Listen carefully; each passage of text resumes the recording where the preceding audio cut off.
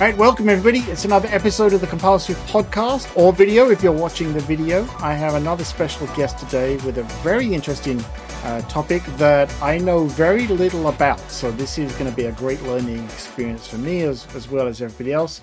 I'd like to welcome Joel Kin to the show, and I'm going to let Joel introduce himself. And Joel, if you'd like to introduce yourself, let the folks know all about you. Hi, yeah, it's a great pleasure to be here. Joel Kin, pronouns are he and him. I've been doing software engineering on Apple platforms for something like 15 years, maybe longer. The math is hard. So I actually started my career working at Apple, working on the Windows Server before there was an iPhone.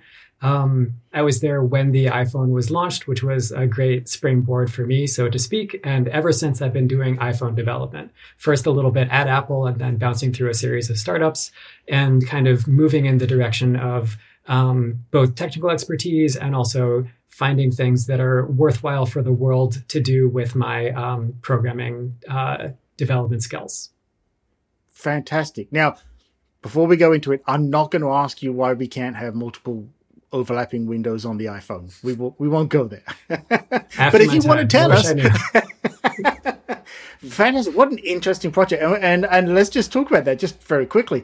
It must have been fascinating to have been there when, you know, arguably one of the most revolutionary devices of recent times, right? Talk about a total shakeup. I mean, it must have been just fantastic to be there and just absorb the atmosphere. We won't ask you to go into details because I don't want to get my developer account banned, and I don't want to get you in trouble. But I'm sure it must have been just a fantastic time, right? I mean, well, it was two things. First of all, I had no idea what was going on for the vast majority of it, right? Because it was very secret, very locked down. And I was working in offices next to people who were working on the iPhone, and I just knew that their doors were closed.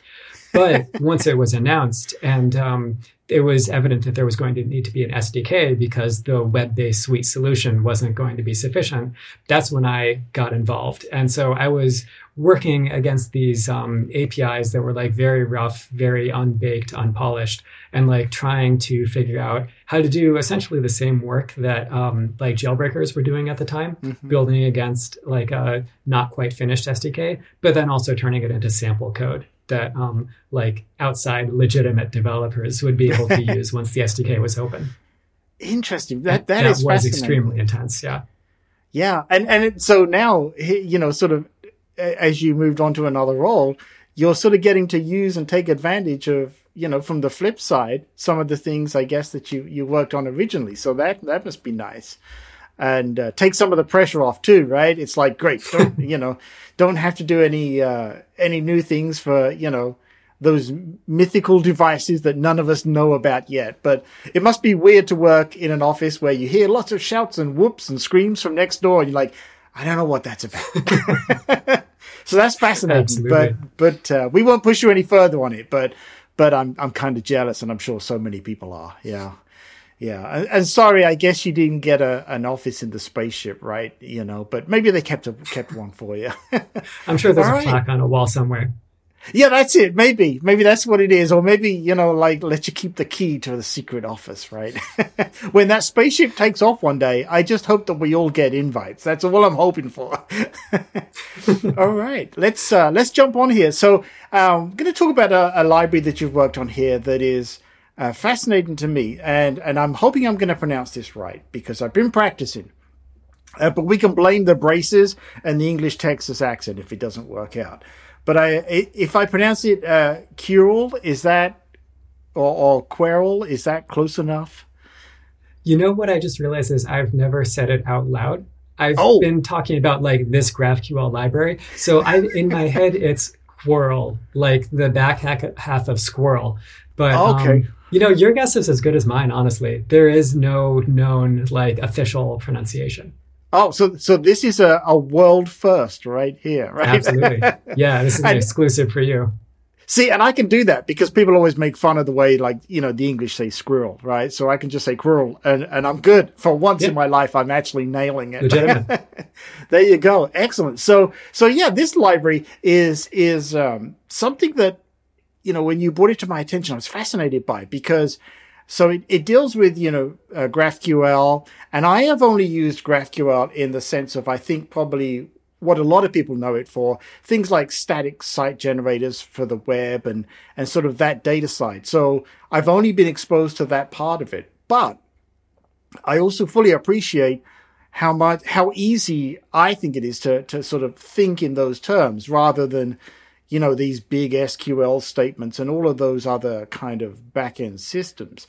So when you came to me with this one and being Swift based, I suddenly was like, okay, I'm very interested in this.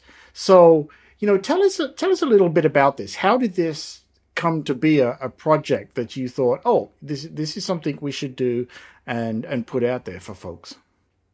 Yeah. Well, it was not initially like an idea from my own mind, I have to say. So what happened was at my workplace, I work at Handshake, which is a company that I won't do a whole pitch, but like we do iPhone stuff. So there's some technology there. There was a kind of initiative among the engineering organization to move our entire REST code base, like API surface over to GraphQL. And the reasoning for this, it was actually more a thing for the back end than for the clients. This would, make the lives easier for the API developers in some ways that don't really matter to me as an iPhone developer. But if this is something that the organization wants to do, then okay, great, we can do it. So as I guess a tech leader on the iPhone side at my company, it kind of fell to me to determine what it would take to get us there, to be able to like support this changeover. So I started doing research on both on, what GraphQL is, because this was going to be the first time I had used it, but also like what the state of the art was in iOS libraries, Swift libraries to use GraphQL. And so in the course of my research, I found that really there was one dominant player, like head and shoulders dominant, and that's Apollo, which I think everyone who's worked in GraphQL has heard of. It's not just a library, it's also a company. They've got like the full suite. We use Apollo on the back end on our API side. And so the Apollo client would be the part that kind of receives those APIs and like turns them into models and all of that. So the Apollo client is great. It's very full featured. It was not a great match for our code base because our app is already very mature. It's been around for something like 6 years. It does many of the things that Apollo does already. So like Apollo does its own networking, it does modeling, it does decoding, and we sort of have layers for all of that stuff already. So if we were to switch over to Apollo, we would have had to figure out what to do with a bunch of our existing stuff. And so it would have been a very significant code base rewrite that we weren't really looking to do just to support a new API style. And like I say, just there, measuredly. But ideally, we could do less than like tearing up the whole thing. So looking at, what else there was out there, there were a couple of Objective-C based libraries. There were some not very well supported Swift libraries, but there wasn't really that much else out there. And there especially wasn't anything that was as narrowly focused as what I ideally would have wanted. Really what I want is something that I can say, all right, every layer of my app is going to be the same, except for this one networking piece where I'm going to say REST or GraphQL, but then everything else is going to not care about that distinction. So given the lack of that like hypothetical library, and also given how kind of relatively small the need was, it did seem like it was an approachable thing for us to just build it, to do our own and, kind of see how far we could get. And so I just started on kind of a proof of concept project to do that, dug more into how GraphQL works. And it turns out it's pretty simple on the client side because it is so complex on the server side. So on the client side, you're just putting together a post request, and you put some like special formatted data in there. That's the QL, the query language, goes into your post. And then sort of you get JSON back and you parse it as you would JSON from any other style of endpoint.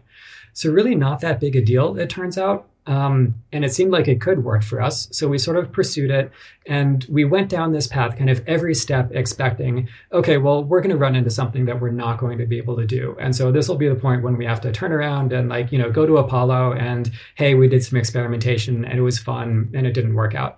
But, it kept on working out. And so we got to the point where it was doing everything we needed it to do.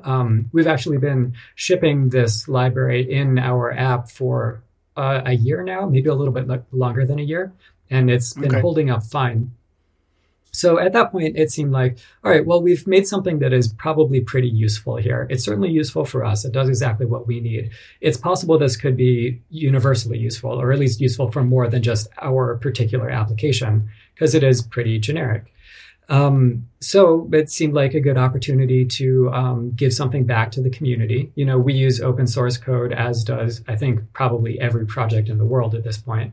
But we hadn't contributed anything from the mobile side or from the iOS side of our engineering organization. So we figured, why not? Let's give it a try. Let's see if this is going to be useful to anybody else. And here we are, fingers crossed that maybe it will be. Yeah. And first of all, let me start by saying on behalf of everybody, again, thank you for open sourcing this. It is always so nice to see so many folks, giving back to the communities. Like you say, I think at this point we all use somewhere in our process some open source. And so any opportunity to sort of give back and contribute to that pool is, I think, I've said in other episodes and that I think it's almost kind of one of those, not a requirement, but I think it's the right thing to do to try and contribute where you can. So thank you so much for doing that. And, also in the context of a company as well, thank you for doing that, because sometimes there's always those difficult areas, right? Of, do we open source this? Does it feel like we've done something proprietary and we shouldn't, and things like that? So I know that's always a very difficult balance. So thank you for doing that.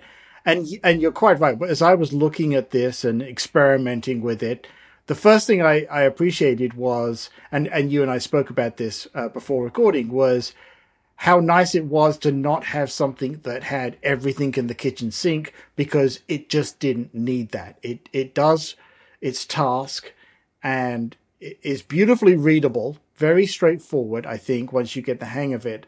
And I also like something that you have in there, and you mention it, on the GitHub page, and for everybody, of course, we will put links in the show notes. But how you were saying about, don't think of it as like a query builder. That's not what this is. You build your queries, and then you use those, bring those in and use them here. And that's nice as well, because you're not cramming in a whole bunch of code into your project that you have to maintain and everything else. You're just giving it what it needs. And so it's nice and refreshing to see that in libraries where they don't feel like, hey, we don't have to give you everything. Just use this as part of your tool set, right? I want to tell you about DigitalOcean. DigitalOcean is a hosting company that I use for a lot of my projects. And I'm going to tell you, rather than just the usual thing that you hear on adverts, I'm going to tell you exactly how I use it. It is so simple to set up. You just log in, and I can set up very quickly with a few clicks whatever kind of instance I need on a server with whatever OS or pre-installed apps. I'm going to give you a perfect example here. It is so easy to set up Swift on the server-side Vapor, and I did that recently, and it was painless. I went in there and I set it up, and before you knew it, my Swift app, I was bouncing off the APIs that I had created on the server side and testing everything that I needed to be tested. But you don't have to use it for projects just like that. You can really use it to host anything you want for any length of time, because you're really only paying for the resources as you use them. You're not paying ahead. And they have 14 globally distributed data centers and 99.99% uptime. I'll put a link in the show notes, but you can go to peterwitham.com/DOCEAN. That's DOcean. And that'll give you some free credits to get started with. Break time over. Yeah, exactly. I mean, that's the whole philosophy of just slotting into the layer cake that you already have. One more note about making it open source, because I continue to find this amusing, is that Sure. Our company, Handshake, had open source code in the past, but we've been growing and like developing more process as a growing company does. And we did not actually have a process in place for open sourcing code anymore, like at the scale at which we were.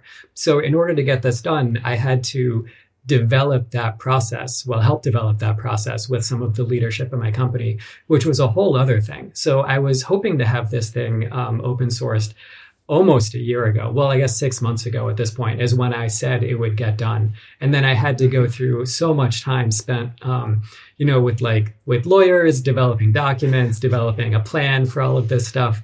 So I'm really excited to have finally been able to get it out. And it just is amazing to me that it took so long past my initial estimate. I was just way, way off. I really underestimated what this would look like at a real company. Well, and thank you for adding that, because, I think that is something that we don't, I'm always looking for those conversations that we don't necessarily always have as developers and in the development community. And that is a perfect example right there, right? As developers, we make something and we want to share it with folks.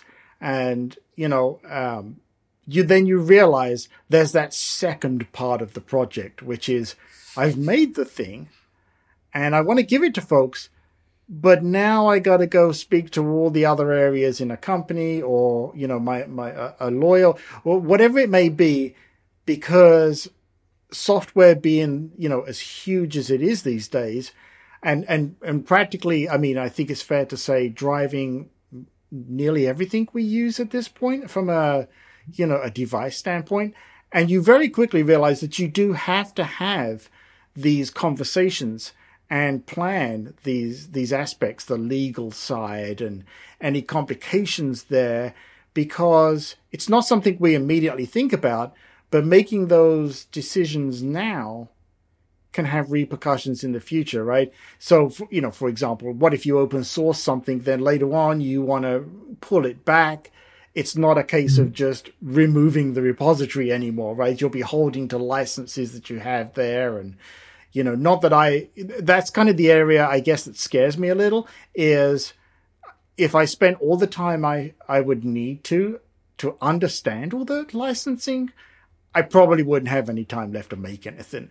And so that is why we have lawyers, right? Yeah, exactly. Right. That's where you're like, that's what those other people are for. And let them deal with it, and just trust that they'll make the right decisions and sort of go from there. So thank you so much for mentioning that, because I don't think a lot of folks think about that. And I'm sure we've both been there, right? We know folks who come to us with projects or something, and they're like, hey, I got this new thing. It's going to change the world. And it's like, yeah, okay, you too, but then you too, it's like, yeah, I bet you didn't think about the legal side, because what if you do have something that changes the world, So thank you so much for bringing that up. And, so that sort of leads into one of the next questions I had, which was any hurdles, complications, or things that you didn't expect as you were, building out this library and approaching that? Obviously, as you've mentioned, the big one there is the, the licensing and open sourcing side. But did you encounter anything that you found was, wow, that was so much easier than I thought it was going to be, or, ended up being more of a struggle than first anticipated? Because I know sometimes when you're trying to simplify something, which, 9 times out of 10 is a driver for a project, right? A library or something like that is to simplify and abstract the problem. Did you have anything like that sort of went either way, sort of moved you through the process, or any other brick walls?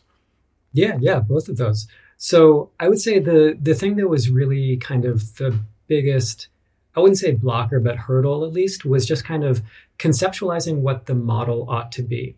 I think at least for me, it wasn't initially obvious that like the query itself should be like the fundamental object here. And then kind of the library is built around manipulating queries.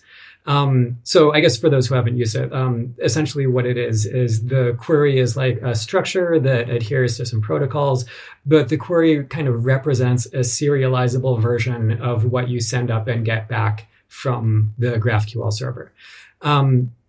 So I think once I had like gotten that notion, made that connection, everything was sort of easier than expected because, as I said earlier, the implementation of a GraphQL client is really not all that complicated. It's just putting together some URL requests. But that notion is not obvious. And like, there's, I guess, a bunch of different ways you could approach it. You could think about, all right, are we generating like that query language on disk or in memory? And so that's going to be kind of the fundamental building block.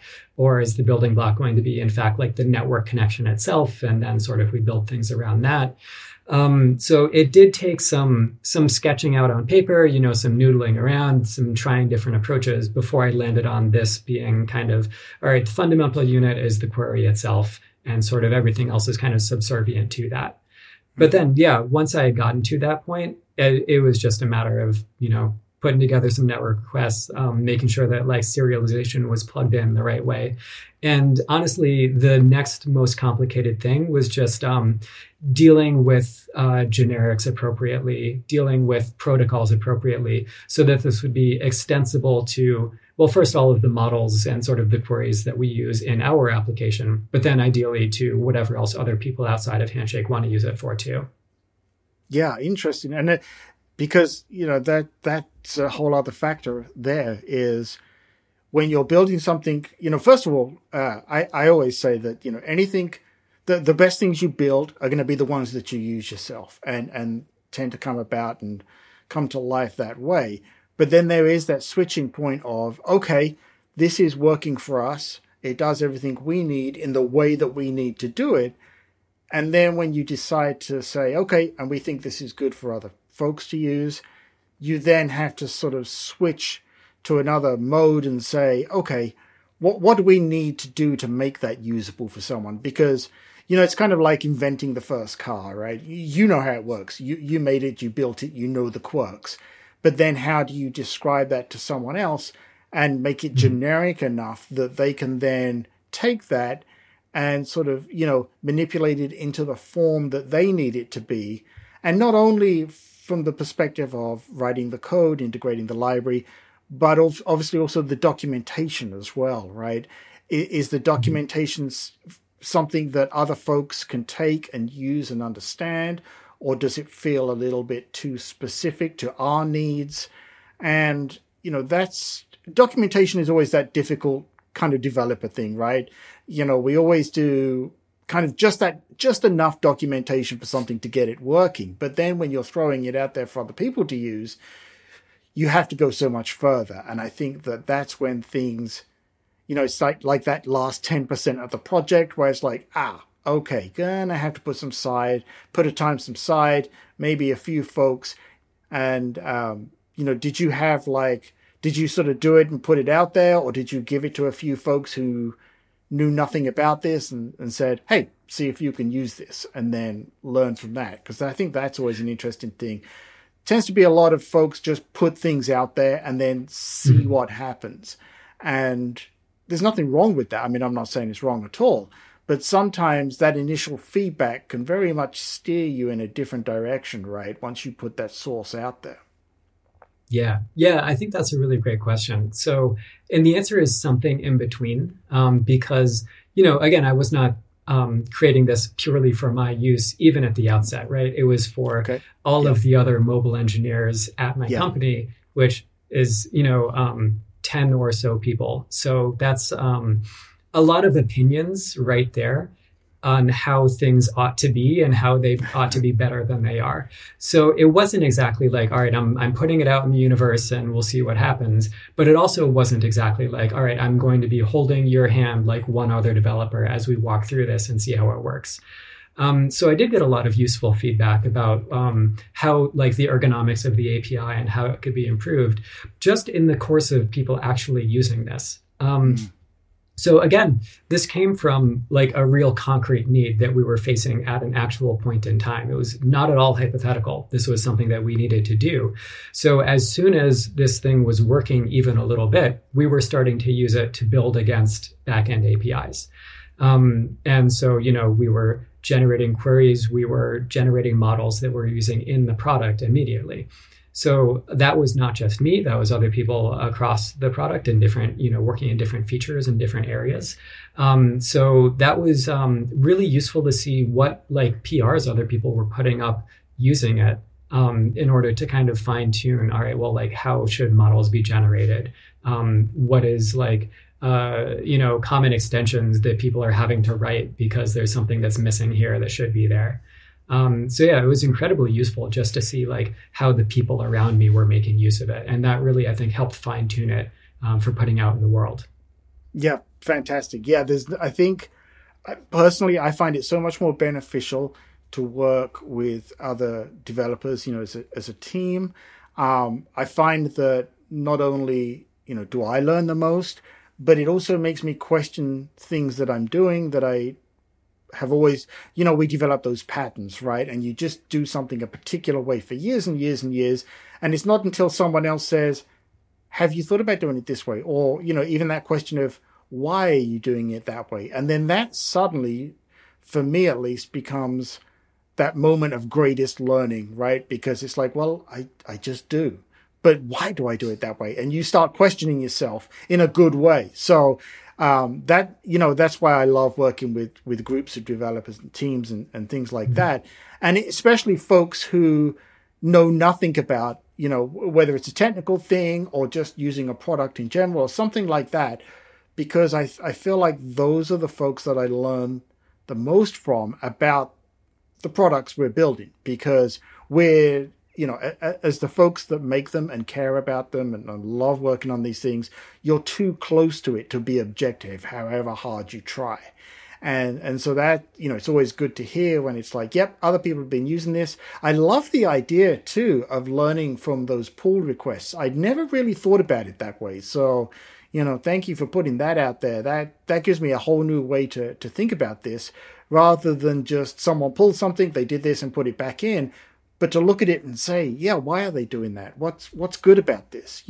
So I'm glad you mentioned that, because I'd never thought about seeing pull requests that way. So thank you. Yeah. As a senior engineer at this company, and also I've been at this company for a while, I have to like kind of work a little bit to find the learning opportunities, so it is going to be from like the questions people are asking or the pull requests they open, or like the areas where people are looking for, mentorship or guidance or whatever. Those are kind of by definition the rough edges in, whether that's our process or our technical capabilities or our code base or whatever it may be.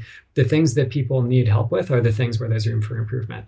So it's never going to be, or it's rarely going to be an explicit like learning opportunity of, hey, here is a new API, go and figure it out. It's going to be like, hey, here's what the people around you are working on and here's what they're having trouble with. And like, how can you turn that into something like actionable and impactful that's going to improve their experience?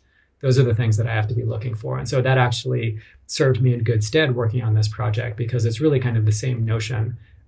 Whether it's the people around you or the people out in the internet, right? It's like kind of picking up on the clues rather than an explicit, hey, I need this thing to do X and it does Y. We've had some other folks on the podcast and that who are in mentorship programs, and they mentor people. And I just think it's fantastic. I love that so many people are always looking to help other folks, because I think it's something that's not necessarily discussed as much as it should be. And, it's important to recognize that we're all in this together. We're all going to be at different levels, know different things, bring different things to the table, which ultimately makes all of these products and libraries and everything else we work on, and even just us as developers, makes us better, right? As long as we're open to that idea of, I may not have the right thing, right? So I'm always glad to hear folks who love mentoring, and even just, like that thing of, let's sit and talk for 10 minutes about something, right? Even if it's something we're not working on, but I always love to push people to, like, you want to do that? Great, go for it, Yeah. Well, the thing is, like, we're humans, right? And humans are social animals, much as software developers might not like to admit that at times. And so Yeah. we really do work well in conjunction with each other. And we do all have something to give back to each other, like regardless of level or tenure. And it would be foolish to not take advantage of that, like anything you can do that's going to help you do better at your job, make a better product, you probably should take advantage of it. All right, let's move on to talking about how we use this library. So, firstly, I always recommend to folks go pull the library from GitHub. Try it. In this day and age, technologies move so quickly that you may be listening and thinking, well, I'm not going to do any GraphQL stuff. But you may be tomorrow, because that's the way it goes. And so it's always good to go and try these things out. So if you could, and if you don't mind, just sort of walk us through how we would, just set this up and sort of get this working in our application with an assumption here that I have a GraphQL data source somewhere, right? Because without that, you're not going to get very far. But could you just sort of walk us through? Because I think people will be surprised how nice and straightforward you've made this to get working with it. Yeah. So if you, in fact, don't have your own data source, that's fine, because there's a sample application in the library that talks to two different GraphQL data sources, one for Star Wars movies and one for countries, I believe, where you can get the flags of a country. Yep. So to put it together, it's really simple. There's actually in the README, there's, I think, the smallest possible example of like what a program using this library could look like. I need to start using the name of it. What a program using Querl could look like. Yeah. And it's about 10 lines, where the first 5 lines are defining your query structure, which is kind of what you expect to get back from the server. So in this case, if we're talking about like the countries API, what you expect to get back from the server is, like a country model. And what you send to the server is a country code. Like, you would send up US and you would get back United States of America with the emoji for the flag and all that stuff. And then the other half of the sample code is essentially just creating a network request and sending that query as part of it. So really, it's hard for me to overstate how simple this is. At the risk of sounding like a late night televangelist or something, it is you kind of just make this model, and then there's kind of an extension on URL request that will allow you to create that as the body of the request. And then you send it up and you get it back and it automatically decodes itself. And then you just pull out from that query the model you were expecting. So I definitely just spent more time telling you what's in this code than it takes to read through it or like copy and paste it into a playground. But I would suggest the easiest way to get used to it is just to run those sample projects, run through the sample code and kind of just mess around with kind of the responses that you get, the queries you can send up. Because there's a lot that's there, even in those demo APIs, and the sample code is just kind of scratching the surface. Yeah, and I've got it on the screen here, and I sort of, I've worked through it and messed around with it, broken it a few times too, but it was my fault. Great. Don't worry, it was my fault for sure. But yeah, so, the first part of it is definitely something that anyone who's going to use it, should be familiar with, right? So we have this GraphQL file, which is, to me at least, looks like your standard GraphQL query. So just business as usual there. And then, like you say, as I'm looking at like the main.swift file here, very, very little code to get this working. And that, I think, is important and shouldn't be, we should focus on that and let folks realize, you're talking about bringing your data in here and getting that model working where you want as little code as possible, right? You don't want to complicate it because you may have to switch it out in the future. And, once you see this code, it's very readable. That's the other thing too, is, if I got to switch out to another, GraphQL data source tomorrow, great. I can see exactly how that's going to work, and I'm on familiar territory. And along with, as you mentioned, working with your existing network stack, whatever that may look like, is important. You're not asking anyone to rework or rewrite anything they've done. This is really just an addition that takes it, says, basically, hey, I got this. I can translate this data for you, and then you go about the business of using that data any way you want.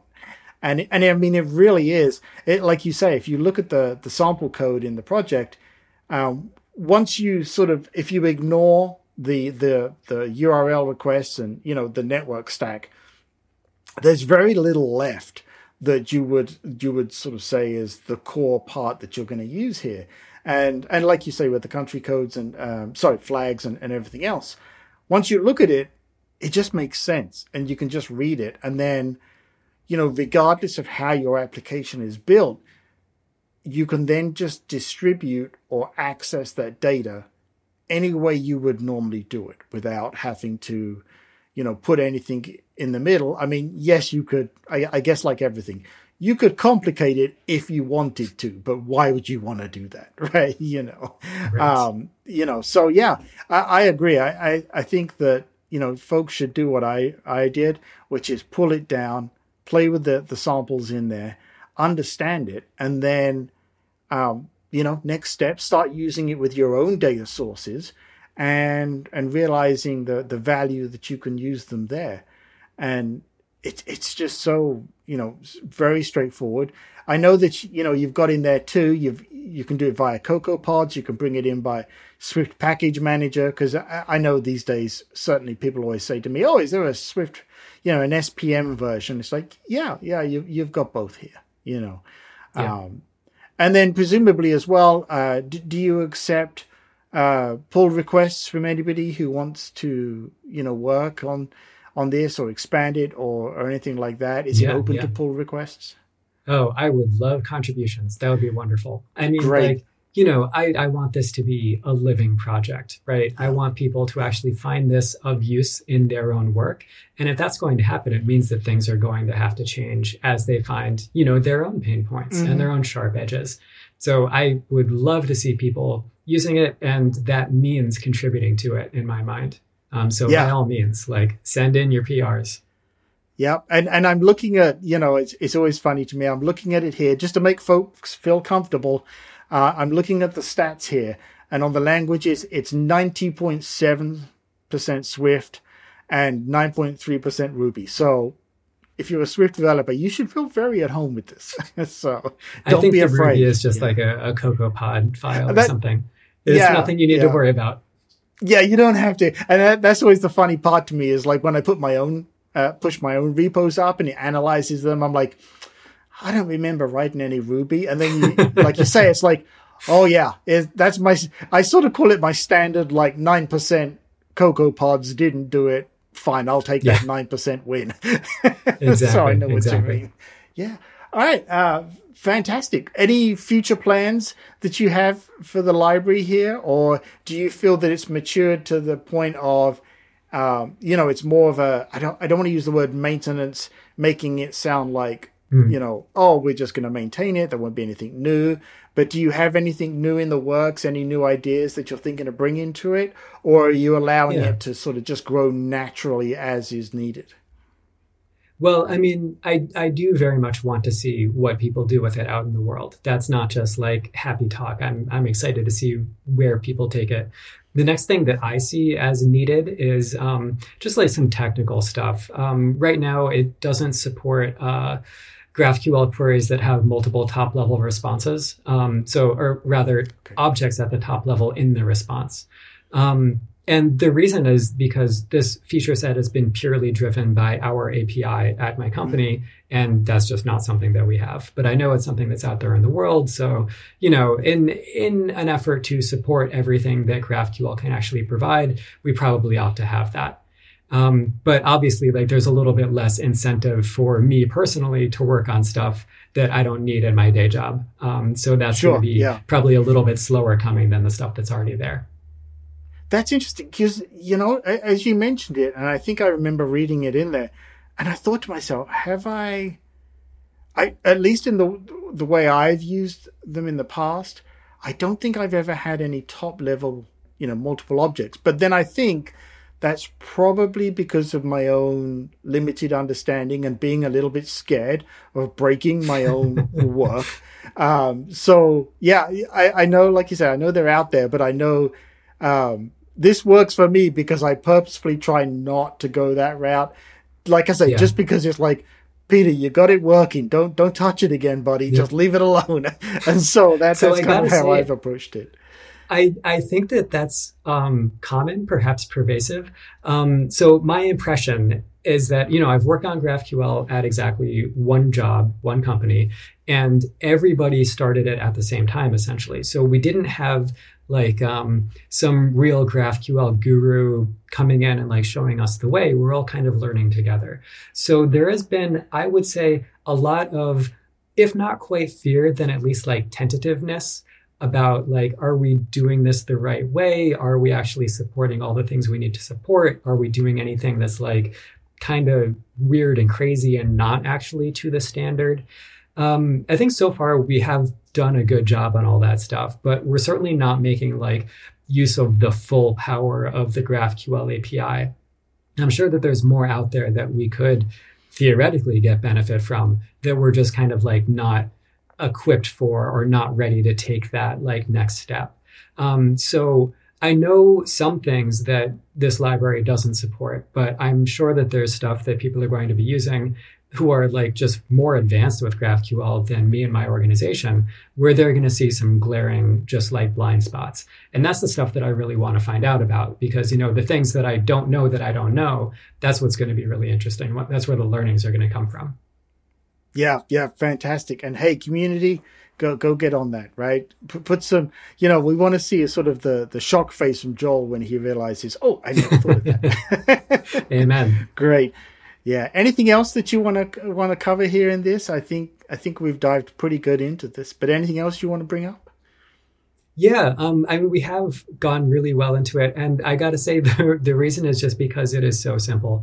I just want to reiterate, like, GraphQL itself is such a fully featured API style, a fully featured query language in and of itself, that the client can be so small. It really does not have to do a whole lot. So like that was, if there's one takeaway from this, like that was kind of the mind-blowing thing for me here is like, you can get away with such a minimal implementation. And just like what's out there in the world kind of does not lead you to believe that. It doesn't, it seems like, oh, this is kind of a big, heavy thing. It's going to be a big, hairy deal to implement. And then it turns out not really. So it was just an interesting takeaway for me to actually spend some time with the GraphQL specification, with the GraphQL API, and find out that like, oh, there's not really any great magic here. Like there's no wizard behind the curtain like making this go. It's kind of just some post requests. It's just some networking, like we've all done a million times before.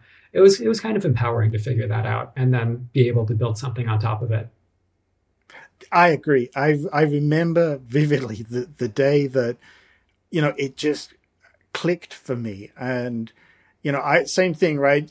Anytime you go into a new technology, as developers, we always dive in head first, right? And we're expecting, oh, I'm going to have to read this, then I'm going to have to do that. I better check out that book, that video, that course, write a whole bunch of code.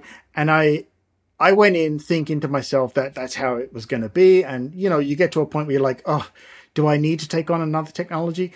And then it was all of this, I should preface it by saying, was driven for the need because basically my website was just way too slow. And, I wanted to get away from a WordPress. Nothing against WordPress. I still use it, still love it. But I recognized this was not what I needed for this particular project. And so that's how I dived into this. And then I was getting ready, getting prepared for it. And then when I started doing it and it got to the moment where it's like, okay, now you got to do the GraphQL. And then when I'd spent just a very little time working with it, and I realized that it just clicked in my head that I was now thinking the way that it works and the beautiful simplicity of writing the code for that practically wrote itself. If you just sort of follow this common sense approach, I think for the most part, I just walked away thinking, yeah, okay, well, it's one of those like, why have I not done this before? One of those moments. And once you find technologies like that, you suddenly realize all these other reasons and all these other ideas that you have. And it's like, I could use it for that as well, and strip out a whole bunch of code. I remember it was when I first started playing with Swift UI, it was kind of the similar thing. And you realize, oh, I am writing so much less code. And that's how GraphQL and that felt as well. So, I'm right there with you. Yeah. And also, it's worth pointing out to folks as well that this will work any way you want it to work, right? As you said, the way this is built is you're not sort of opinionated in the sense of, you should favor this stack for it, the front end or on the back end or anywhere else. It really, truly does have that feeling of put it in wherever you want. It'll just work for you. And once you understand how this works, you'll probably, it's like everything else. You'll be throwing it around like we all know how to write a network request now, and you'll be doing it without even thinking about it at that point. Exactly. From a very, very small library. Got to be said again, very small library. Super impressive. Yeah. Well, thank you so much for bringing this to everybody's attention. Like I say, when you reached out to me and mentioned it, I was immediately excited, and I was like, okay, putting some time aside. And I sat for one weekend with this. And, it was another one of those like, dang, this is cool, So thank you. Anything else that you want to mention here? No, I've hit all my bullet points. But thanks so much for taking an interest. It's really nice to have a chance to talk about this. Oh, no, thank you so much for coming on and bringing it forward. I love to highlight projects like this because these to me, and like this one, feels like this is, early days for this project. Once people realize what it can do for them and start using it, I think it's just going to, it'll become another one of those names that you throw around for projects. Like, for example, I'll just use like, Alamo Fire. Well, yeah, everyone knows what that is. Right. And this, I think for, Querl, however we choose to officially brand the language. I think it's going to be another one of those. I hope that folks check this out. They owe it to themselves to check it out. And, I certainly have told a whole bunch of people about this. I'm like, you should go check this out. Interestingly, too, folks from other platforms who don't necessarily develop iOS applications using Swift or whatever it may be. And I've said to them, hey, because they always sometimes say, you can't really use those technologies on the Apple platforms. But now I've been going back and saying, well, actually, take a look at this. You absolutely can, Yeah. So thank you for that. Yeah. It's like, hey, you know what? It's like, don't give us that. We got tools. There's a tool for that. Yeah. Thank you. I'd like to I'll put lots of links for everything in the show notes for everybody. But Joel, thank you so much for coming on. Would you like to tell everybody where they can find you? Oh, yeah. It's been such a pleasure. Thanks for having me. I've just got off Twitter, but I'm on Mastodon at Foon, Foon, at mastodon.social. And my contact info is also in the GitHub page for Querl. Yes. So you can find some ways to reach me. Yeah, thank you. And folks, if you check this out, and again, you should, reach out and send Joel a thank you. If nothing else, send a thank you, and surprise him with some pull requests as well. But yeah, Joel, thank you so much for being with us today. Really appreciate it, folks. I hope this has been useful to you. I learned a lot. I always learn a lot when I'm speaking with folks like Joel. Greatly appreciate them coming on. If this has been helpful, compile Swift everywhere. Go to compileswift.com. And reach out. I'll put everything in the show notes, but if you have any questions or anything like that, reach out to Joel, or I'll be happy to pass anything on to him. And that's pretty much what we got in this episode. So thank you, everybody. And Joel, again, thank you so much. I really appreciate it. It's been a real pleasure. Thank you.